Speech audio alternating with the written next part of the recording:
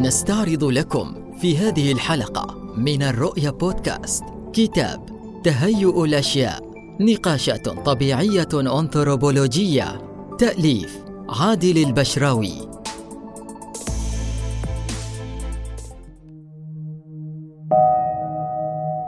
الكلمة تهيؤ من التمهيد، وتهيؤ الأشياء أي التمهيد لحدوث الأشياء. المؤلف يريد القول في هذا الكتاب بأن الأشياء كافة تأتي عبر إرهاصات ومقدمات تهيئ حدوثها، ويرى في مفهوم التطور سنة لتخلق الكون كافة، وليس معني فقط بما يخص الأحياء، أي أن علم الأحياء التطورية الذي يشرح تطور الأحياء هو تخصيص ضمن هذا المفهوم العام. وعليه فإننا نستطيع مراقبة تهيؤ الظروف الأولى لتشكل مادة الكون، ابتداء من نقطة التفرد، وهي منطلق الانفجار العظيم التي بدأت معها عناصر المادة، وابتداء بعنصر الهيدروجين الذي تشكل عبر مخاض مرير مصارعا مستويات لا متناهية من الضغط ودرجات الحرارة. وباستقرار الهيدروجين تسهل ظهور باقي العناصر الخفيفة عبر عمليات الاندماج الذري. وبعدها تهيأت هذه العناصر الخفيفة لتكون مادة صنع النجوم التي كانت مصانع العناصر الفلزية الثقيلة. وعندما توفر في الكون مستوى كاف من العناصر، تهيأ الفضاء لاستيلاد الأجرام السماوية وبما فيها مجموعتنا الشمسية التي بينها الأرض. الأرض هي الأخرى تهيأت لتكون حاضنة للحياة، حيث تم ذلك عبر سيناريوهات من التحضر لاستقبال الأحياء الذين تهيأت بذرتهم الأولى، واستمرت في مسار من التعقيد والترقي عبر مئات عديدة من ملايين السنين. وكان لظهور البشر بين الأحياء تهيئة لمنعرج آخر، حيث أصبحوا ضمن القوى الكونية التي تسهم في فرض الحالات الموجهة لتشكل الحياة الفطرية على الأرض.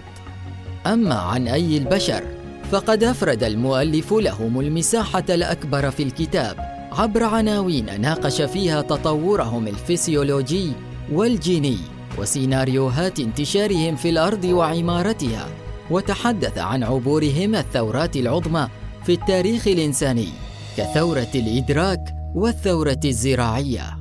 وقد سرد المؤلف كل هذه الأفكار في مواكبة مستمرة مع متغيرات الكون المتحكمة في المناخ الذي أعده أهم متحكم في حياة البشر، فهو المحدد لمتجهات الهجرات والمهيأ لأسباب الاستقرار المفضي لبناء المستوطنات، والتي كانت المهيئة أخيراً لظهور الحضارات الإنسانية الأولى في الوديان الأربعة: وادي النهرين، ووادي النيل، ووادي السند، ووادي النهر الأصفر في الصين.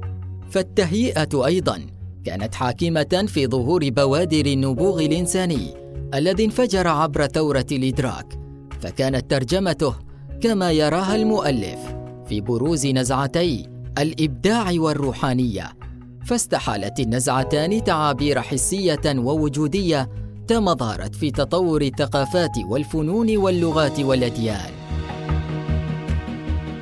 وإذا سألنا المؤلف هنا عن سبب عدم ذكره لدور الخالق سبحانه في كل ما ذكر، فإنه يجيب بأنه في دراسته تعامل فقط مع البيانات المتاحة أمامه، وتجرد عن هويته وأيديولوجياته لكي يبقي على قدر كاف من الحياد العلمي.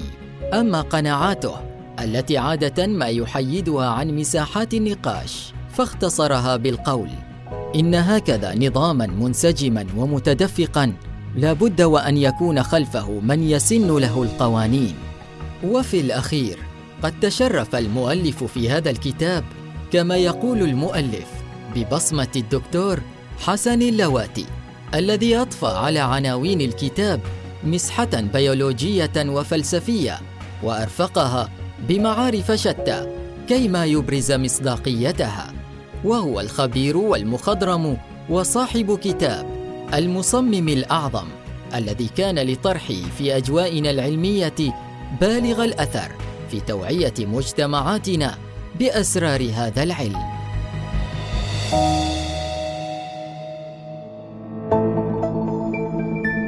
في الحلقة القادمة من الرؤيا بودكاست سوف نعرض لكم موضوعا جديدا.